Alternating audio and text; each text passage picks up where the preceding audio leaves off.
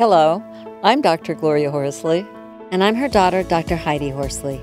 Heidi and I want to welcome you to Open to Hope Conversations, the podcast. We believe that the greatest gift you can give yourself after a loss is hope, using this moment to connect with others who have not only survived but thrived.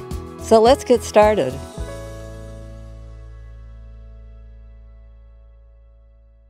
Welcome to the Open to Hope Show. I'm your host, Dr. Gloria Horsley, with my daughter and co-host, Dr. Heidi Horsley.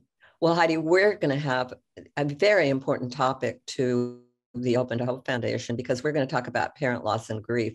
And this is adults losing parents because that's our number one visit, isn't it? You know, it is. And I was surprised by it because I didn't think parent loss was going to be the number one visit. But then I lost my dad a year and a half ago, as you know, Mom, your husband. And I got it because, you know, who are we without our dads and our moms on the earth? I've never known my life without my dad. And it's been a real identity shift for me and really a big exploration. So I'm looking forward to talking to our guest more about this. Mm-hmm. And could you introduce our guest, Heidi? Sure. Our guest is Tanja Pajevic. And Tanja is the author of The Secret Life of Grief, a memoir. She is the winner of the Nautilus Silver Book Award. She is a memoir book coach, and she guides people through their own process. And she is also the recipient of Fulbright and Hemingway fellowships. Welcome to the show, Tanja. Thanks so much for having me. And thanks so much for everything that you're doing to help support folks who are grieving. You know, they're not adult parent loss groups. I wrote this book because when my mom passed away, my children were young and I was trying to figure out, I had two young children and I was trying to figure out how to do it. I was trying to figure out how to grieve consciously in a society that doesn't really acknowledge grief, as you all know, right? And my dad had died when I was right out of college. I was about 22 and it pretty much blew apart my 20s. And from that experience, I knew that I wanted to go about it differently after my mom died. I was 42 when she died and I couldn't find much out there. And so I've been a writer for a long time, and we writers, if we can't find what we need, then we write it. What would you say to people, adults who have lost a parent in the last couple of years? I think what I would say is just to give yourself permission to grieve and to, as much as I can, to normalize the pain and the loss and the difficulty of it. Sometimes I think it can catch a lot of us by surprise, how difficult it will be to lose a parent. But there's so much that comes up, you know, there are a lot around identity, around who you are, who you were, and who you might want to be now that your parents are gone. And so that can be a bit of a process. I like the idea of not only, like Tanja said, who we are, but who we want to be. Mm-hmm. And at first, that was a hard one for me because I was like, the best part of my life is over. All the magic is gone. There's no one, you know, my dad, I always wanted to make him proud. He had very high expectations and standards for us. And so I always wanted to make him proud, and he's not here anymore, you know, and, you know, all these things. But now that it's been a year and a half and I'm still in grief, but I am now, like you said, Tanja, trying to figure out, okay, who do I want to be now that my dad isn't here? Like, what do I want my next chapter to look like? Mm-hmm. So I think that's interesting. It was one of the things that surprised me. You know, when I wrote my book, I wrote it because I was looking for a way to grieve consciously. But what ended up happening was that I realized, oh my gosh, this is such a huge identity shift. And I wasn't prepared for that. Yeah. Mm-hmm. Did you find it different having your dad die in the 20s? And how did not grieving his death fully impact the death of your mom? My parents immigrated from the former Yugoslavia, and we have a lot of World War II trauma in my family that hadn't been dealt with and that I certainly hadn't dealt with. And so when my father passed, we had a difficult relationship. And so that, because of that difficult relationship, it really caused me to, I did try to grieve, but at that point I didn't have the tools or the knowledge. It took me a while to go into therapy and start to process our relationship and some of the family trauma that had occurred. But it put me on my path, essentially. is the short of it. And so then by the time my mom passed, I was 42, and I was just clear that I wanted to meet this fate head first, I guess, or face on, whatever the phrase is. And I really wanted to be deliberate about it. And partially, one of the big reasons for that as well is that my children were really young. And I knew it was really important for me to work through my stuff and to learn how to grieve consciously so that I didn't pass that on to them, and that I could be present and support them, and trying to juggle those various pieces was what I was dealing with. That sandwich generation of how do you care for aging parents while your children are still young, and then how do you care for yourself? And even if your children are older, but you're caring for so many people, and then you need to find a way to care for yourself as well. Mm-hmm. And that is really a challenge. You talk about grieving consciously, Tanja. What does that mean to you? What are some things they can do to grieve consciously? Mm-hmm. I think one of the most important things is just creating time and space for yourself to be able to feel those feelings and acknowledge those feelings. I have a friend who does a lot of grief work, and when her son died, what she did is she would start the day. She's a yoga teacher, so she works with a lot somatically. Start the day with having just a set time and space to be able to grieve, so that she wasn't just pushing down those feelings. So for me, it was late afternoon. I would have to take some time away from everyone and just be able to just kind of go inward. As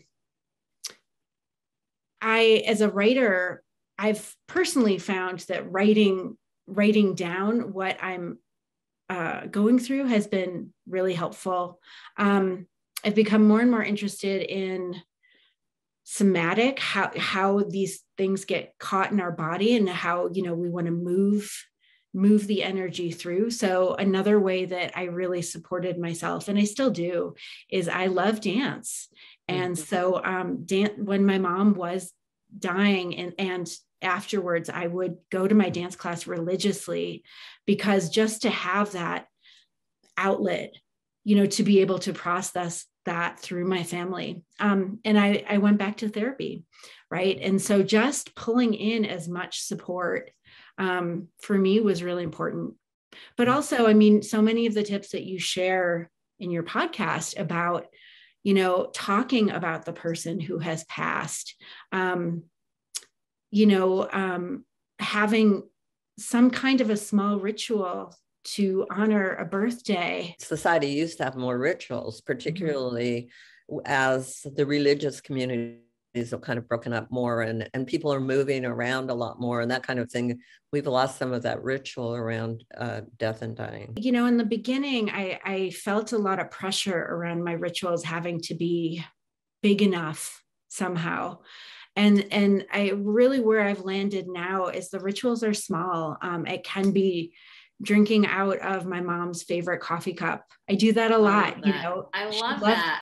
It's fun, right? It's just a small, or, sometimes it can be making a favorite meal, or, just talking about, on holidays in particular. So my children now are, I have 2 teens suddenly. And so they don't remember my mom that much, right? So then it's honoring those stories and her values and keeping that connection alive.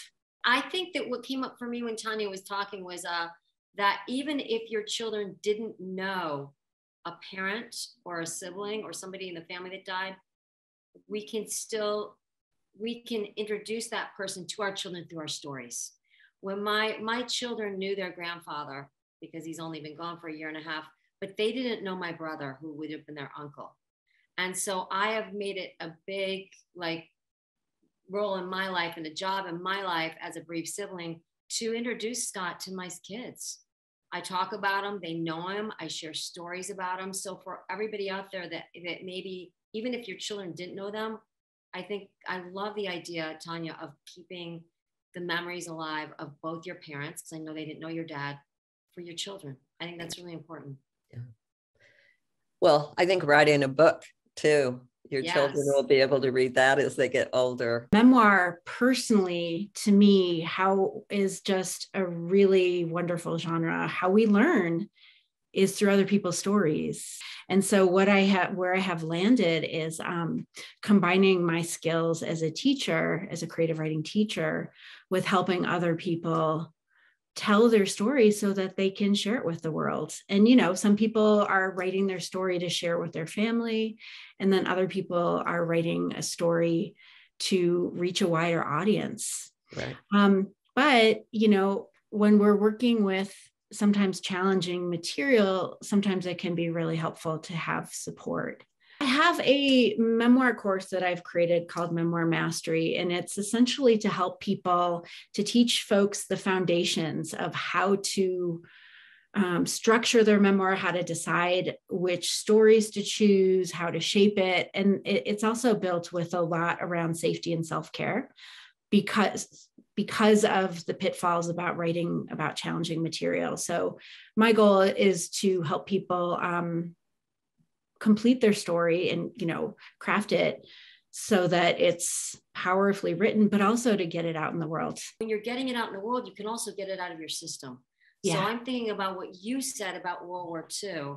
Yeah. And, these traumatic stories are passed down, and we have intergenerational trauma because of them. So going to your workshop and having you coach people through their stories and writing it can also remove it from our bodies and be very therapeutic.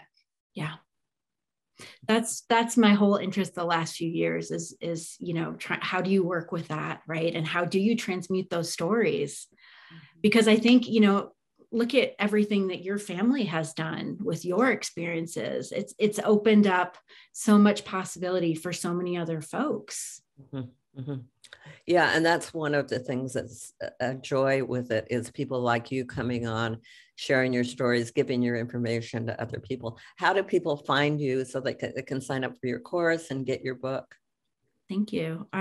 Well, I have a tricky name, but my website is TanjaPajevic.com. So TanjaPajevic.com. Well, thank you for being on the show today and for all the great information you've given to people, and a lot of hope there. And good luck with your book. Thank you. Thank you so much for having me. And thank you for all you're doing. Thank you. Thanks, Tanja. And thank you for helping people heal and go through their own journey through writing. Thank you. And thanks everybody for joining us on this show today. And Heidi and I always want to remind you, if you've lost hope, please lean on ours until you find your own, and God bless. I'm Dr. Heidi Horsley. You have been listening to Open to Hope, the podcast. You can follow Open to Hope on Facebook, Instagram, and Twitter. To learn more, visit us at opentohope.com and go to Apple Podcasts to subscribe. I'm Dr. Gloria Horsley. Join us again next week for another Open to Hope conversation, where we invite you to lean on our hope until you find your own.